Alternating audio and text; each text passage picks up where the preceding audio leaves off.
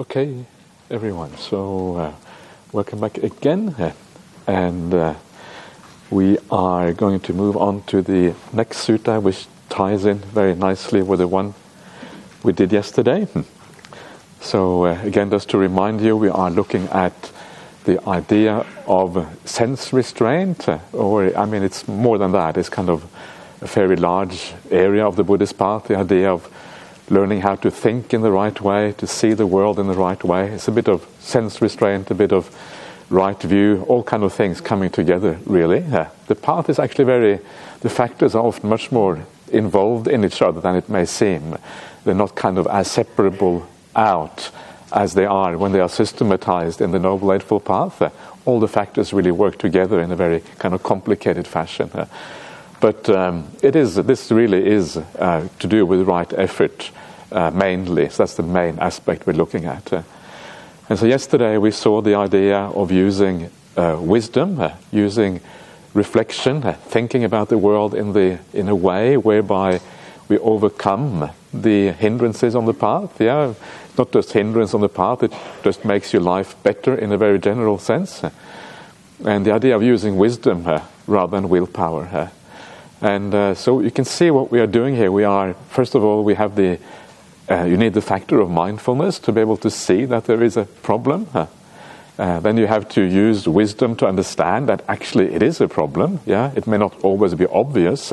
So we have to use our inquiring mind to understand these things and compare them to alternative or higher states of mind, etc. That's how we can understand that things that may seem pleasurable on the surface may be problematic, whereas other things that are pleasurable may actually not be problematic. So pleasure in itself is not wrong. We need to divide into good pleasure and pleasure that is more problematic. So mindfulness and then understanding the problem, and then we need a strategy or a tactical response, how to deal with these things. And this next sutta is this idea of how do we deal with these things? Yeah, what is the kind of the things that we can do, so to speak, to overcome any problems that arise? This particular sutta, one of the, in my opinion, very useful suttas, for this kind of purpose, very practical, and it is about how to overcome ill will or anger. It's called getting rid of resentment. It's from the Numerical Discourses of the Buddha, the chapter on fives, the fifth chapter, 162nd sutta. So it's kind of tucked in there, kind of in a corner of the Pali Canon, but nevertheless, it's an interesting sutta. So resentment here stands in for any kind of ill will, irritation, any kind of those sort of mind states is all kind of included here in the idea of resentment. And one of the, I think, important points to realize about overcoming ill will is that it's not just a matter of overcoming these negative mind states, but part and parcel of that is actually developing the opposite. And the opposite here of resentment and ill will is metta, or friendliness, or loving kindness, and also compassion. Yeah, these are the two opposites of what we hear talk resentment in a broad sense. So it is not just overcoming one thing, it's actually developing the other. Two are almost inseparable. You can't really separate these things out. So, and as we shall see, the way that this is framed is precisely about developing the alternative, turning your mind around, seeing things in the opposite way, and as a consequence, overcoming the unwholesome qualities. So let's see what this sutta has to say. This is another sutta by the Venerable Sariputta, the Buddha's right-hand monk. And there's lots of suttas, quite a large number of suttas that he has spoken, so he was obviously considered very highly by the monastic community, and indeed by the Buddha himself. He always spoke very highly of Venerable Sariputta. So this is how it goes.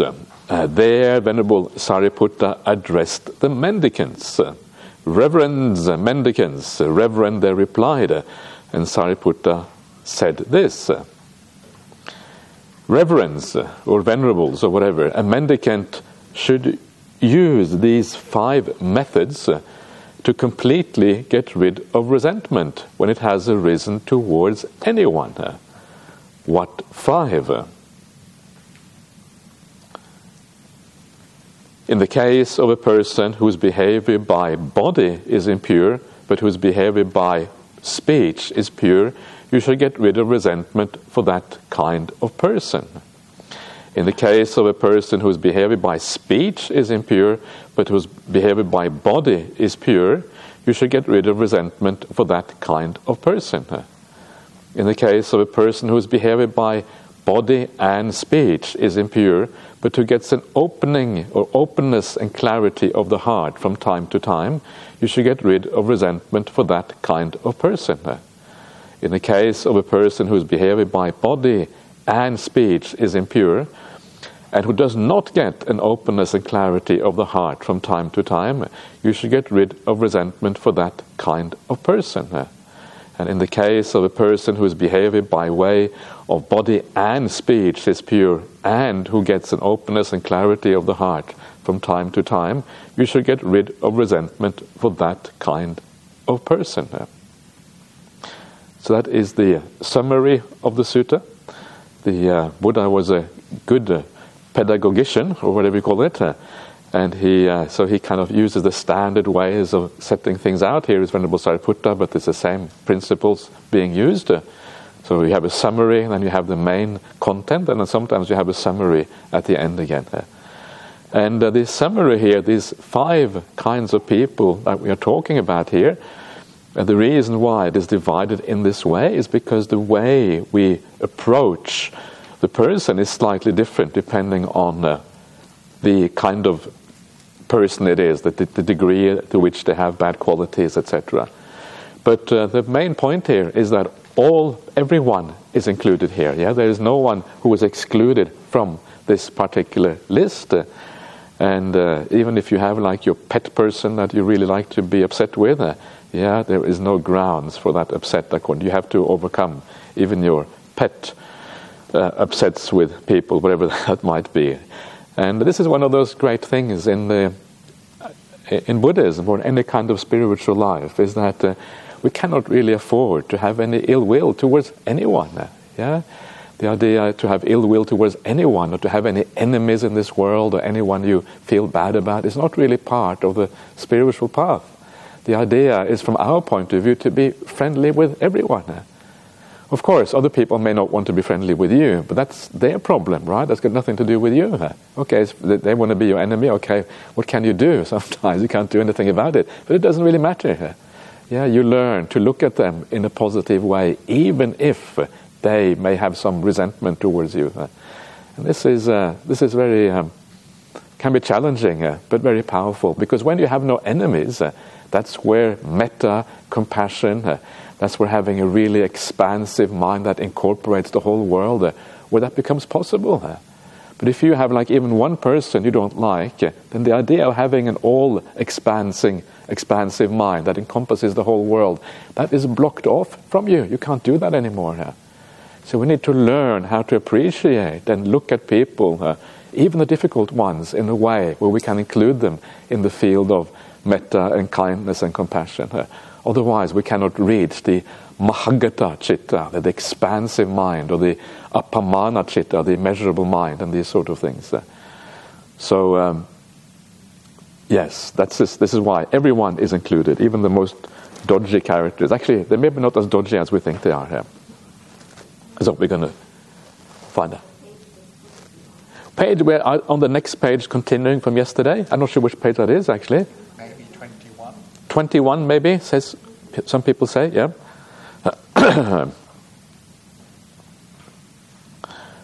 All right. So let us start out and do these things in sequence. So how should you get rid of resentment for a person whose behavior by body is impure, but whose behavior by speech is pure? Suppose a mendicant wearing a rag robe sees a rag by the roadside. They hold it down with the left foot, spread it out with the right foot, tear out what is intact and take it away with them. In the same way, at that time, you should ignore that person's impure behavior by body and focus on their pure behavior by speech. That is how to get rid of resentment for that person. It's a very simple idea, really, really simple idea. And this is the idea to understand the complexity of people. And sometimes we like to kind of judge people. We either call them good or bad, but usually these kind of superficial judgments are very often inaccurate. Everyone has both good and bad in them. Well, maybe not everyone, but almost everyone. And for that reason, we need to kind of evaluate people with more care and not kind of block things out because you decided you don't like somebody, or you kind of put them in the bad person box and you don't really want to see the good qualities. That's usually not a very kind of good way of regarding other people, but actually realizing that good and bad qualities are found in almost anyone. And so this is the idea of then shifting your attention away from the bad qualities to the good qualities. And the way you do this is here, expressed very well in this simile of the rag-robed mendicant. Rag robes, what does that mean? Well, it means that you have a robe which is basically made of pieces of cloth that you find anywhere. Wherever you go, you find pieces of cloth. And it's quite nice. I used to have a rag robe myself in the early days. And that's 20 years ago now, but in the very start, it's kind of nice to have a robe made of rags. And it's kind of, especially in those days, because in those days cloth was much more expensive than it is now. These days cloth is very easy to get hold of. The time of the Buddha, because everything had to be done by hand and they had to be woven by hand and all of these kind of things, it was much more labor intensive, and for this reason much more valuable to have cloth. And this is why rag robes were considered a good thing for monastics in those days. In these days, I don't think rag robes are as important because cloth doesn't have the same value. Still, it's kind of cool. You pick up a rag here, you pick up a rag there, and of course you're always on the lookout for rags. So you're kind of walking down the road, and then by the side of the road you see a rag, and you think, yay, a rag. And you're very happy with this rag. But the rags are very rarely pure cloth in the, just perfectly good the way they are. They may have a part that is rotten, a part that is really dirty, and they may have a good part. So you take the rag, you spread it out, you look at the whole rag, and then you tear off those parts that are rubbish, and you throw them out. And then you take the good part and you carry it with you. And it's the same thing with the qualities of other people. It's this idea that what we do is we take kind of the person, we look at all the qualities in the person, kind of a spreadsheet of qualities, and then you write them all out. And Ajahn Brahm has this idea, you write it on toilet paper. That's kind of his idea. And then you tear off the part, all the bad qualities on the left side, all the good qualities on the right side. You tear off all the bad qualities, chuck it in the toilet, and you flush it down. Why? Because it's rubbish. Focusing on all these bad qualities in other people, thinking about that is rubbish because it pollutes your mind. For you, it is rubbish. It has bad effects on you if you focus on them, especially if you focus on them in the wrong way. Like it makes you angry and upset and these kind of things. And so this is basically what you do. You learn to shift your attention. And to be able to do this, what we have to do is we have to learn to see the good in other people. Especially if there are people in your life that you find difficult, you learn to see the good qualities. It is very useful on a retreat such as this one to see the good in the people around you, because it's very easy to get irritated by little things. And this is just the way it is when you hang around with lots of people, and everyone has their own habits and their own ways of doing things. People are going to irritate each other. That's just the way it is. The only exception is Venerable Kaliko. He's never irritating here. He just goes into his room and disappears, and then it's marvelous.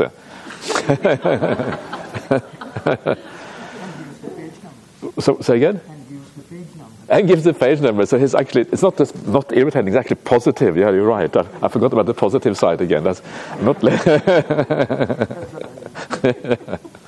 But But everyone can be irritating. Yeah, I can't remember ever being irritated by my colleague, but I'm sure if I really tried really hard, I might be able to dredge something up from my memory deep down somewhere. But I don't really want to dredge those things up. So the point is, you remember the good in the people around you. And when we are on a retreat like this, you see the people who are here, and it's wonderful to be in such good company. Wonderful to be with people who keep the 8 precepts. Wonderful to be with people who want to do something good for themselves and for the world around them. People who are generous, who are kind, all of these things. What a wonderful company to be in. And so you remember these Kalyana Mittas of yours, this friend of yours. And when you see that the big picture is so positive, then everyone here is worthy of our respect. Everyone here is worthy of our friendship. Everyone here is worthy of, of everything good. And what a wonderful thing that is, to have company like this. And then even if they are a little bit irritating, actually it's not that they are irritating, it's just that our habits are different.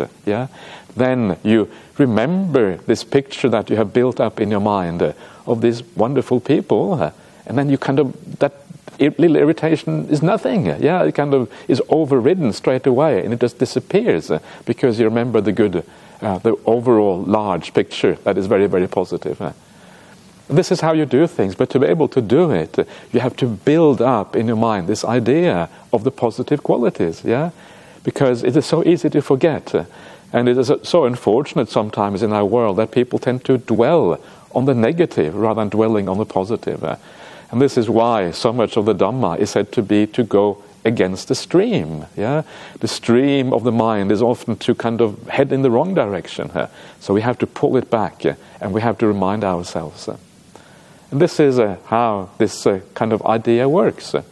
And there are, here with a group of people like this, it is quite easy to see the good. It's not always as easy, but a lot of people in the world, you find that very often people have good qualities, and you learn to focus on that. You rejoice in those good qualities. If someone is a little bit generous, if someone does little acts of kindness or whatever it might be, and you rejoice in that. Wow, isn't that wonderful? It is not a given that people should be kind. Not at all a given. It is just we are all conditioned by this world, and depending on how we are conditioned, we might end up being people can sometimes end up being quite nasty. Not because they want to, but because the conditioning is so powerful. So it is always marvelous that some people are able to find their way out of this jungle of the world, where you're conditioned in all kind of negative ways, and find your way out of this jungle into the open, into the good qualities. That is worth rejoicing in when that happens. This is the idea here, shifting our attention. Tear off the bad qualities because it's rubbish. It is rubbish because it pollutes your mind. Now, one of the interesting questions that comes up when we do this is, sometimes people say, but is this really being realistic? People have bad qualities. If I just focus on the good ones, then surely I'm just deluding myself. Isn't the purpose of life to see things as they actually are? Am I really seeing things as they actually are if I think that these people are full of good qualities or whatever? And the answer to that is that, first of all, we should, of course, it's important not to deny that there are bad qualities there. If you deny that, we can be taken advantage of. So it's important to understand that, sometimes people have bad qualities, and then we deal with that in another way by forgiving, by understanding the conditioning, etc., etc.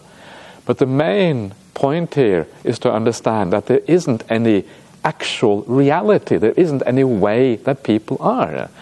You can take one person, and one person will say, they are wonderful, they are marvelous, they are my best friend, they're a really great person. Another one, that's really a bad person. Exactly the same person. So who is right? And the answer is there is no right. There's just different perspectives. There's different angles. People are not one thing or another. They have all of these different qualities. And because there isn't any right, it means that we have to get away from this idea of seeing the person as they actually are. We're seeing the person from our own biased perspective. It always has to be like that. We can never see the full reality.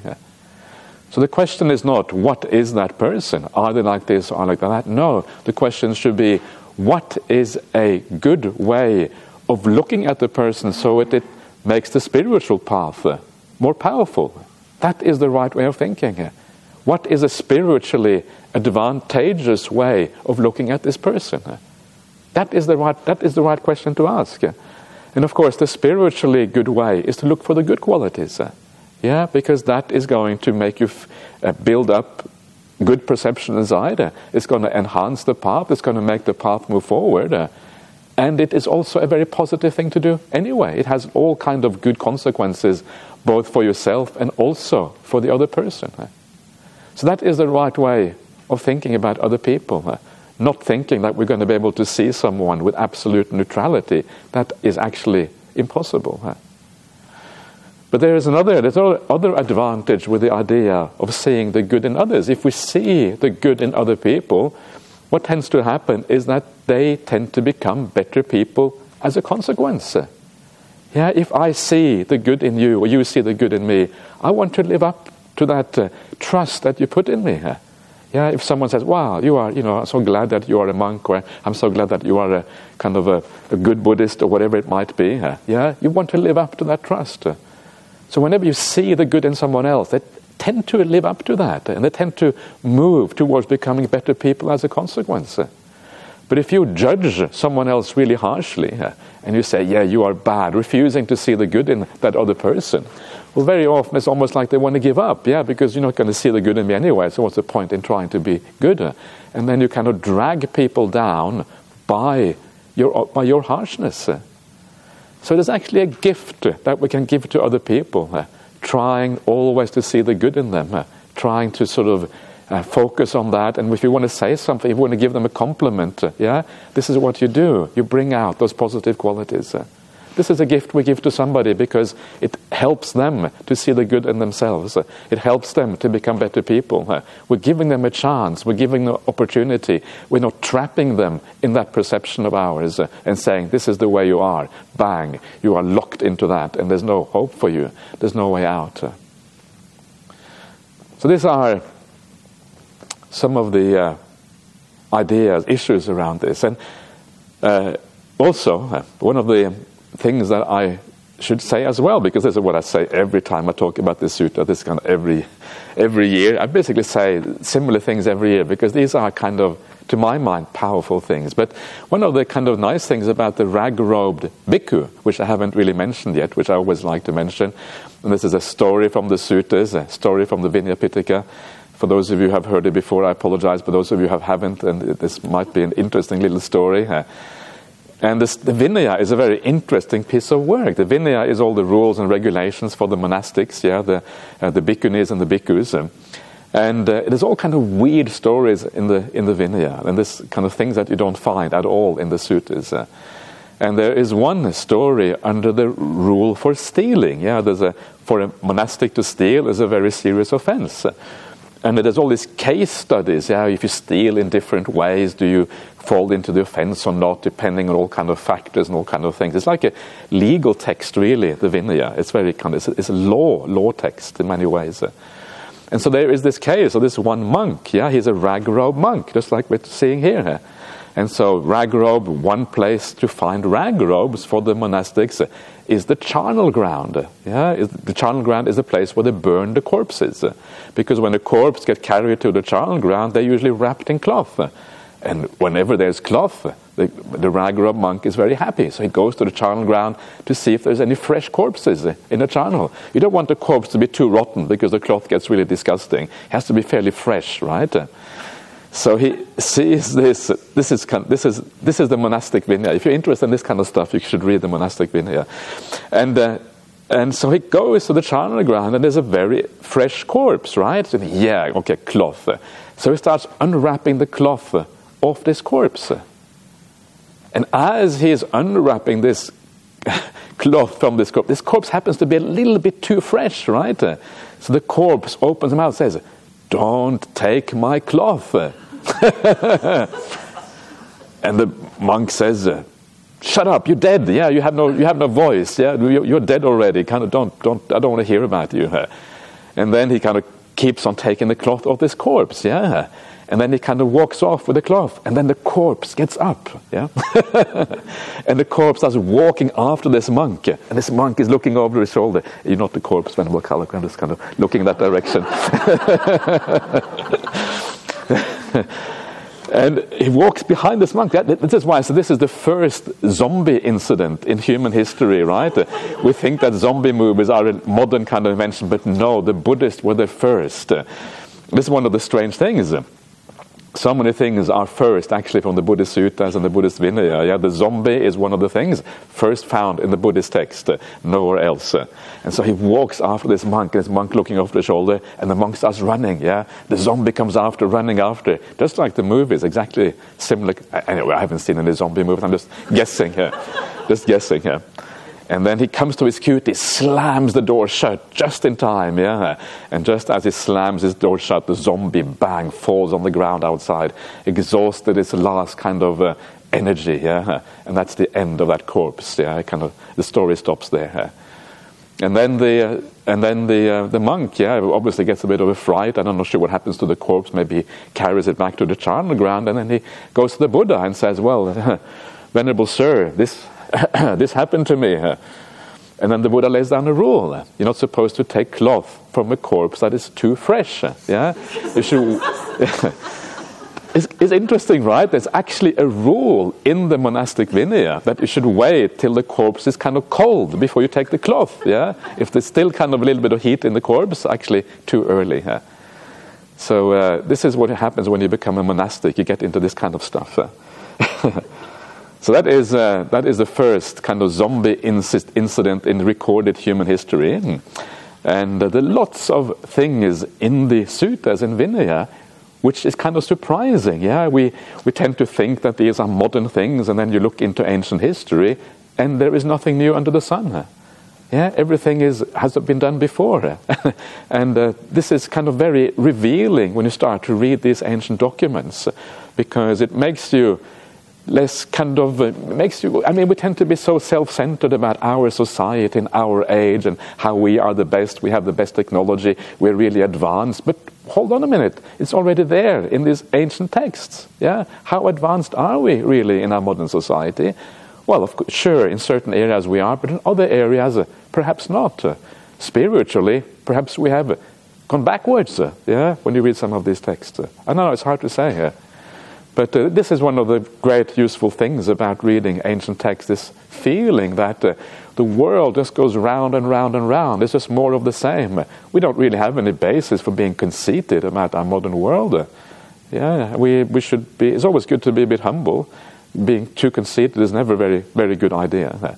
And this is just one little story to kind of make that point. And it's kind of a cool story anyway. I was always shocked when I read this story in the Vinaya Pitaka. So that is the idea of how to shift your attention, and what you are shifting it to. You are shifting it to seeing the good qualities in somebody, yeah. And it's like you are making the person more of a friend. The Pali word for friend is mitta, like a kalyana. Mitta, kalyana means like beautiful or good, yeah. So it literally means a good friend. I think ideally we should translate Kalanimitta as spiritual friend, because good friend is a bit too bland, but that's what it means. And mitta, the word mitta, friend, is related to the Pali word metta. Yeah, metta is basically friendliness. That's kind of the root meaning of the idea of metta. We often translate it as loving kindness, which is fine, but friendliness also is a perfectly acceptable translation of that word. So that is the first person. You carry those good qualities in your heart, you shelve them in your heart, and you take them out whenever you need to, because you are feeling a bit of resentment or upset against a particular person. So, how should you, going on to the next one, how should you get rid of resentment for a person whose behavior by speech is impure, but whose behavior by body is pure? Suppose there was a lotus pond covered with moss and aquatic plants. Then along comes a person struggling in the oppressive heat, weary, thirsty, and parched. They would plunge into the lotus pond, sweep away the moss and the aquatic plants, drink from their cupped hands, and be on their way. In the same way, at that time, you should ignore that person's impure behavior by speech and focus on their pure behavior by body. That is how to get rid of resentment for that person. So this is almost exactly the same as the previous one, except that they have different good qualities. And I guess the idea is just that we need to be flexible with where we look for good qualities. Sometimes you find them here, sometimes you find them there. And I suspect that the idea of speech, conduct and bodily conduct is just a stand-in for any kind of good or bad conduct. That is how I read this. I don't think there is anything particularly significant with body and speech. Perhaps there is. I don't know. I can't really see it. But anyway. And so here you have this idea of water, the pond covered with moss and aquatic or algae or whatever it is. And the pond is like a person. And of course the moss and the aquatic plants, well, these are the bad qualities in that person. So then this other person comes along, and you are struggling in the oppressive heat. And the oppressive heat, of course, is your anger. That's your resentment, because these things are oppressive qualities, and they make you hot. If you are, quite literally makes you hot sometimes. If you are really angry, you have all this energy and you kind of bubble with heat. But it's also hot in the sense of the mind being restless. This restlessness and agitation of the mind. And weary is kind of an interesting idea, is the idea that often when you get angry, you often get weary, especially afterwards. You feel tired, it's exhausting to be angry. You expend a lot of energy for no purpose whatsoever. And then you are thirsty, and I think the idea of thirsty here is the idea that you are looking for a solution. If you are wise, you're looking for a solution to the problem. So you are thirsty for a solution. How can I get out of this anger? What is the way of dealing with this? And parched, that's probably another way of just saying oppressed by the heat or whatever. So what do you do when you are oppressed by anger? What you do is you plunge into the lotus pond, you sweep away the bad qualities, the moss and the aquatic plants. You sweep it away because, again, it's rubbish. It is useless. You can't use it for anything good. And then you drink from the pure water underneath. You drink in, you imbibe those good qualities of the person. Take them on board. Drinking here is you make them part of you, quite literally. When you drink something, it becomes part of your physical makeup. In the same way, you drink up those good qualities in your mind. You make them part of your mental outlook. And in this way, you carry them with you into the future. It's kind of a nice way of thinking about the idea of taking on board the good qualities of another person. Chucking out the bad qualities and taking on board the good ones. And all you really have to do is to shift your focus. Remember the good qualities. Shift it from the bad ones to the good ones. And the moment you shift it, if you know that those good qualities are really worthy of respect, the bad ones disappear just like that. This is the idea of using wisdom. This is what I would call wisdom here, shifting your attention in the right way. The other day we were talking about the famous sutta on how to calm thoughts, the Vitakka Santana Sutta, the 20th sutta in the Middle Length Sayings. And we're talking about the 5 ways of overcoming thoughts. And the first one is exactly this. You shift your attention from the bad qualities to the good ones. It's exactly what we're seeing here in that particular sutta. It's very simple, but it takes a bit of practice, obviously, to be able to do it. So let's go on to the third one. And how should you get rid of resentment for a person whose behavior by body and speech is impure, but who gets an openness and clarity of the heart from time to time? Suppose there was a little water in a cow's hoof print. Then along comes a person struggling in the oppressive heat, weary, thirsty, and parched. They might think, this little bit of water in a cow's hoof print, if I drink it with my cupped hands or a bowl, I will stir it and disturb it, making it undrinkable. Why don't I get down on all fours and drink it up like a cow, then be on my way? So that's what they do. In the same way, at that time, you should ignore that person's impure behavior by speech and body and focus on the fact that they get an openness and clarity of the heart from time to time. That is how to get rid of resentment for that person. So here we have a person who has an openness and clarity of the heart, and the Pali words for this are vivarana. And what is the other Pali word here? Let's have a look. I have the Pali right here, very handy. Pasada, yeah. Cetasupassada. So this is the clarity of the heart. So what do these things mean? They basically mean that you get rid of some of your mental defilements. Yeah, you still have defilements by body and speech, but your mind is pure. There are no defilements in the mind at that time. So here is someone who still has some good qualities, pretty bad, many bad qualities. Yeah, the quality you have to look really, really carefully to see the qualities of someone's mind. Yeah, especially if the bodily actions are bad and the speech is bad. So you have to look very carefully. But of course, mental qualities can be seen. Yeah. It's one of those interesting things. We kind of marvel at the suttas. We think, yeah, sometimes you can read someone's mind. Wow, that's really cool. Read someone's mind. But actually, we read people's minds all the time. Yeah, everyone does that. It's just looking at their body language. You can tell whether they are angry, or whether they are greedy, or whether they are kind, and all of these kind of things, simply by watching their body language. So we are all mind readers. There's nothing really special about that at all. Actually, a little bit special, but not that special. So this is the kind of basic way of reading minds, just watching people's body language.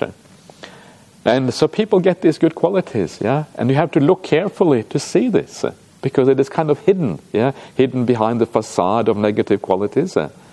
And so this shows us how important it is to actually go quite far in order to see other people's good qualities.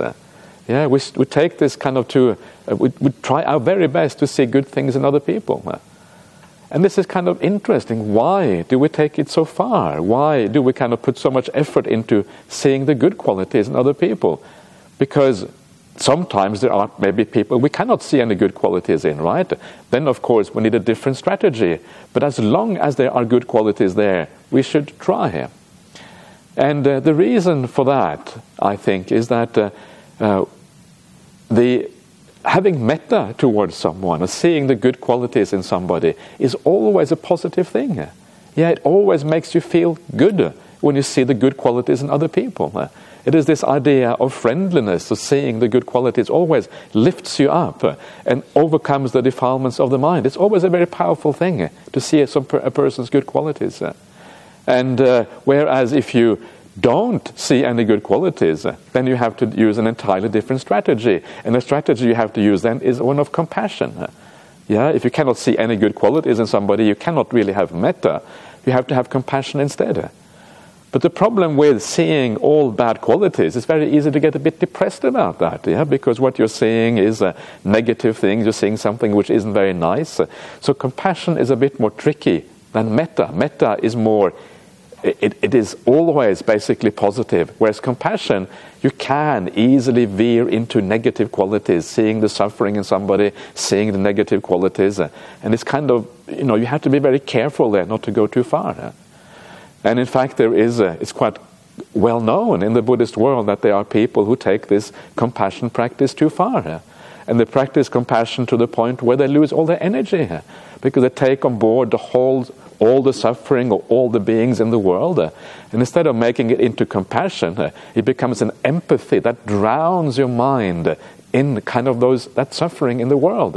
And you become so it drowns out all your good qualities, and you end up being paralyzed by all of this suffering in the world. And this is where you're taking it too far.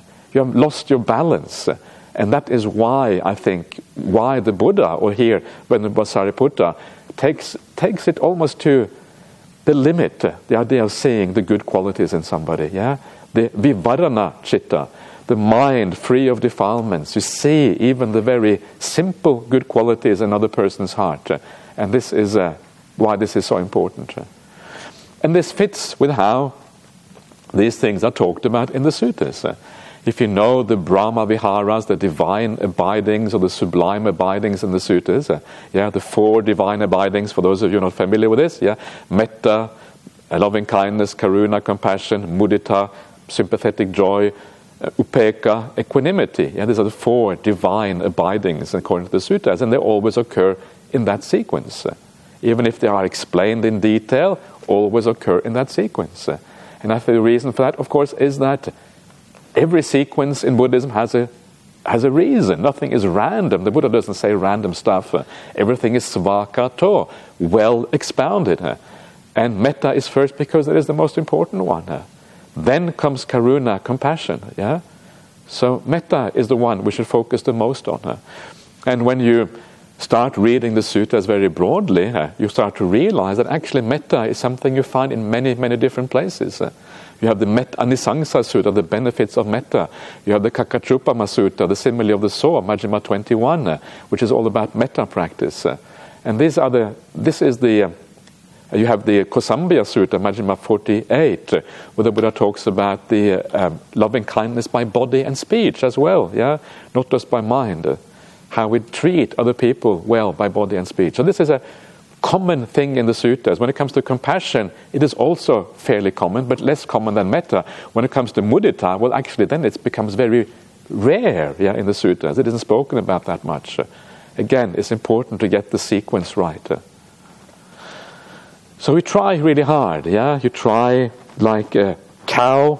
You drink that tiny bit of good qualities. You focus on that. You don't go too far that way, because then you see the bad qualities, and it leads maybe you get upset or whatever. So you rejoice in the bad qualities. You rejoice, wow, isn't it wonderful that people have good qualities in this world? And you really kind of build that up into something very positive. So now let's move on to the 4th person. And this is the person where you cannot see any good qualities. So how should you get rid of resentment for a person whose behavior by body and speech is impure, and who does not get an openness and clarity of the heart from time to time? Suppose a person was traveling along a road and they were sick, suffering gravely ill, and it was a long way to a village, whether ahead or behind, and they didn't have any suitable food or medicine or a competent carer or someone to bring them within a village. Then another person traveling along the road sees them and thinks of them with nothing but compassion, kindness, and sympathy. Oh, may this person get suitable food and medicine or a competent carer or someone to bring them within a village. Why is that? So that they don't come to ruin right here. In the same way, at that time, you should ignore the person's impure behavior by body, by speech, and the fact that they don't get an openness and clarity of the heart from time to time, and think of them with nothing but compassion, kindness, and sympathy. Oh, may this person give up bad conduct by way of body, speech, and mind, and develop good conduct by body, speech, and mind. Why is that? So that when their body breaks up after death, they are not reborn in a place of loss, a bad place, the underworld, and hell. That is how to get rid of resentment for that person. So here, there is nothing good to see. All you can see are bad qualities in this person. And when you cannot see any good qualities, well, then you have to do something else. You cannot really have metta. Metta depends on the idea of seeing goodness in someone else. So here you have to have an alternative strategy. And you can see here, obviously, you're having compassion. That is the point of this thing. You have compassion and sympathy for this particular person. Now, the first point to make about this is that to remember that just because you cannot see any good qualities in the person does not mean they haven't got good qualities. Remember the limitations of your own perceptions, your limitations of your own ability to understand other people.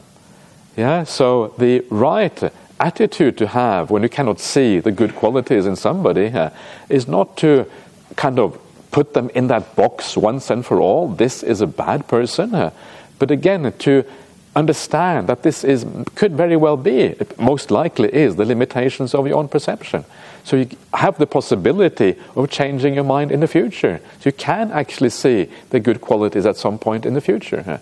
And again, this is what I was saying in the beginning. This is a gift to the other person, because you are allowing them the potential to change. You haven't written them off once and for all. It is an act of kindness to give people that potential to change later on, and to give them the benefit of the doubt. And then when they change, okay, then good on you for changing and for showing us another side of you, all these other good qualities. So this is always an act of kindness, not to kind of box people in and kind of write them off once and for all, but give them that opportunity in the future. This is the first thing to understand. This is just your perception that you're dealing with. It is not actually a reality that you are dealing with. And then once you find it very hard to see the good qualities in a person, well then the right way of doing this is not to get angry again, but the right way is to understand that this person has a problem.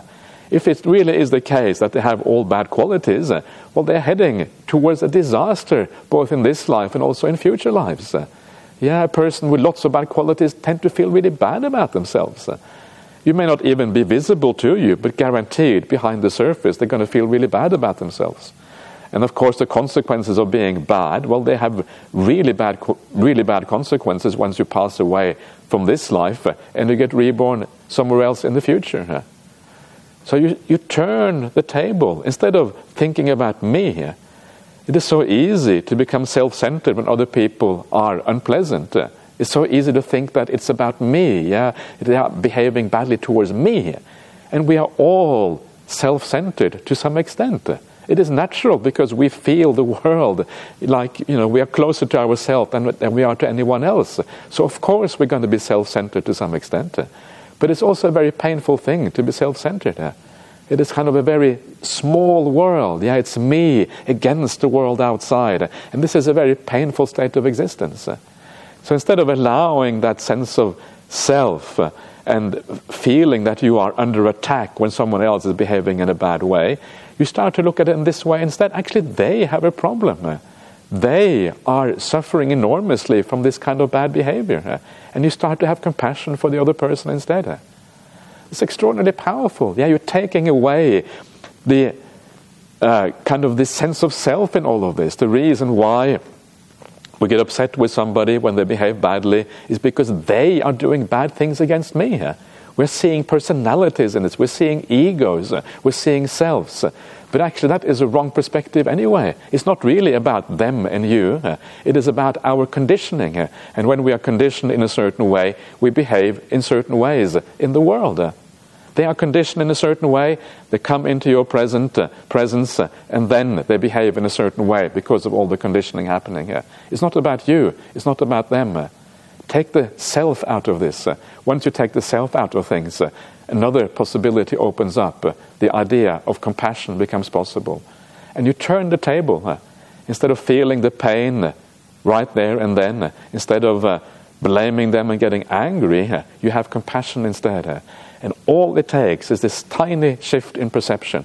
Looking at this other person, instead of looking at them as a perpetrator who is annoying you, look at them as a victim of their own bad qualities. That is the whole shift in focus. And this is the truth, We are all essentially victims of our own personality.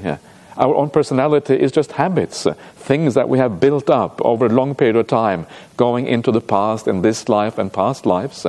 And when we are all victims of our own personality, of our own habits, of our own inability to do what is right, even though we want to do what is right. We know this is true, right? Even if you make a very firm determination always to be kind, you're going to fail. We know that already. Why are you going to fail? Because your habits are so strong that you cannot overcome them merely by a determination to be kind. So our habits is a problem. This is what traps us in this world. And for that reason, we should be kind to others and also to ourselves, understanding it takes time to overcome these habits. With reconditioning, with practicing the spiritual path in the right way, over time you can change. But you cannot change like that. That's impossible. The person you are right now is a result of all the conditioning from the past. So in this way, you can forgive everyone. You can understand, I think it's very obvious that almost we all know that kindness is equivalent to happiness. I think almost everyone in the world wants to do the right thing, wants to be kind. No one wants to do evil stuff. And if we do evil stuff, it's because of conditioning, it's because of delusion, because we are walking in darkness, we don't understand what is going on. And in all those cases, compassion is always the right answer in all of those cases. So this is how you then change some of the most difficult things in life. Some of the most difficult people. I don't know who is your favorite kind of difficult person, but you can now look at that person in a new way. So the challenging issue here, of course, is that it feels like we are in charge. It feels like we choose to do things in a certain way. It feels like, when you get upset with somebody or you make a mistake, the reason you blame yourself is because it feels like you did it. You chose to do that bad thing, and then you blame yourself as a consequence. And this is precisely the delusion of a self. This is exactly a very important part of this aspect of the sense of self. And the Buddha says very clearly, well, actually there is no such self. You don't choose your choices. Your choices are conditions. Sankhara are non-self. Volition is non-self. Volition is an outcome of cause and conditions. So you need to, the more you see that, the more you can forgive yourself, the more you can forgive others. So we need to that's where the idea of faith and confidence in this Buddhist teachings come in. I cannot see it properly because my sense of self is still very firm and very much there. But you start looking at it and you start to see how much of your choices in the world actually are conditioned by the past. The more you see that, the more forgiving you can be of yourself whenever you make a mistake. So this is the idea of compassion, of having sympathy, seeing the person as a sick person. Isn't that beautiful? You see someone as sick when they actually do bad things. It's a very powerful way of reconditioning your entire outlook of people in the world. Let's come to the last one. How should you get rid of resentment for a person whose behavior by body and speech is pure, and who gets an openness and clarity of the heart from time to time? Suppose there was a lotus pond with clear, sweet, cool water, clean with smooth banks, delightful, and shaded by many trees. Then along comes a person struggling in the oppressive heat, weary, thirsty, and parched. They would plunge into the lotus pond to bathe and drink, and after emerging, they would sit or lie down right there in the shade of the trees. So here we are dealing with the saintly person, all good qualities. And then, of course, still people get angry with the saintly people. So you still kind of come around, you are oppressed by the heat, weary, thirsty, and parched. But this time there is no moss, there are no algae and aquatic plants on that pond, nothing to sweep away. All you have to do is dive into that pond, and the waters are clean, sweet, cool, with smooth banks all around. It has all good qualities, and you don't drink up that water, and you kind of bathe in those good qualities. And of course, you overcome your anger very easily when a person is so pure as it is in this case. When you see someone who is very beautiful, very powerful, good qualities, yes, you might get upset for a short time, because everyone upsets us. That's just the way things are. The Buddha probably would upset us as well if the Buddha was around. There certainly were people in the suttas who were upset by the Buddha in a number of places. But still, you overcome it quite easily because the good qualities are so powerful.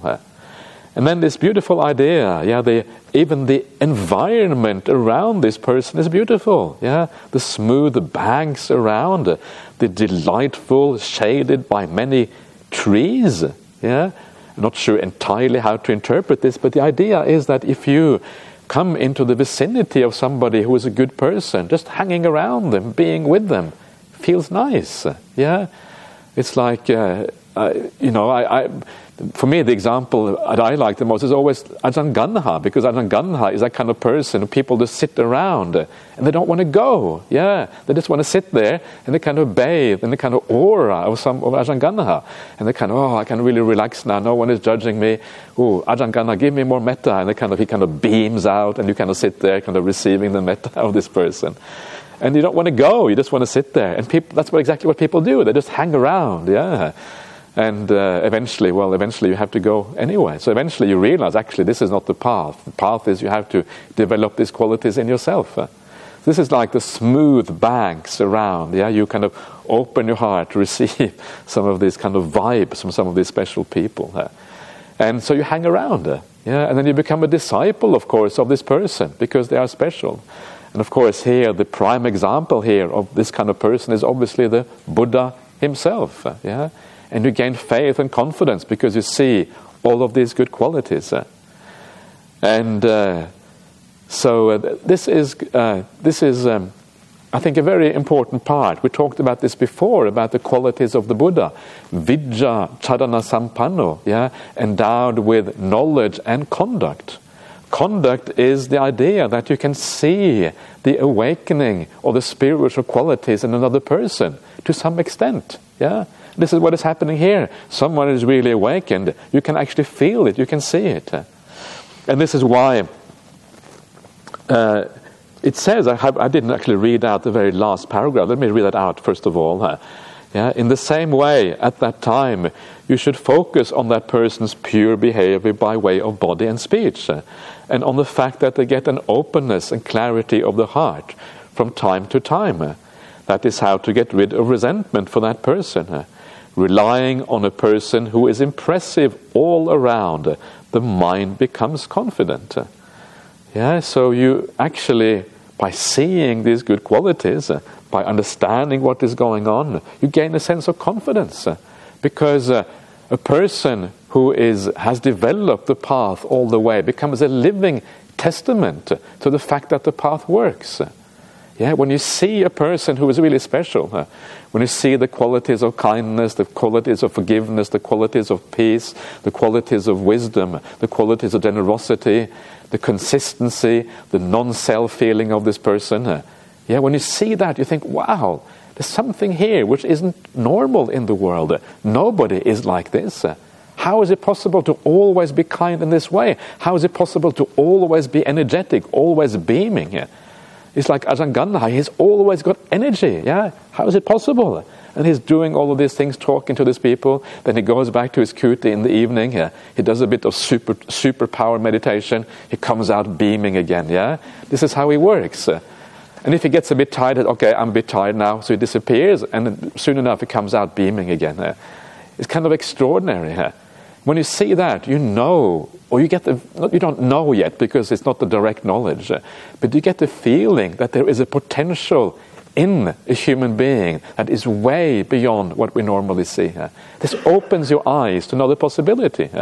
This is why this idea of Vijja Chadana Sampanno is so important, because our conduct, or the conduct of people who are like this, it is changed, it is different. You gain a glimpse of enlightenment by seeing people like that. It says in the sutras that the very fact that we have arahants in the world is very important. Because just the fact of seeing an arahant, it says in the sutta, just seeing them is an eye-opener for most people. And it gives you access to a different reality.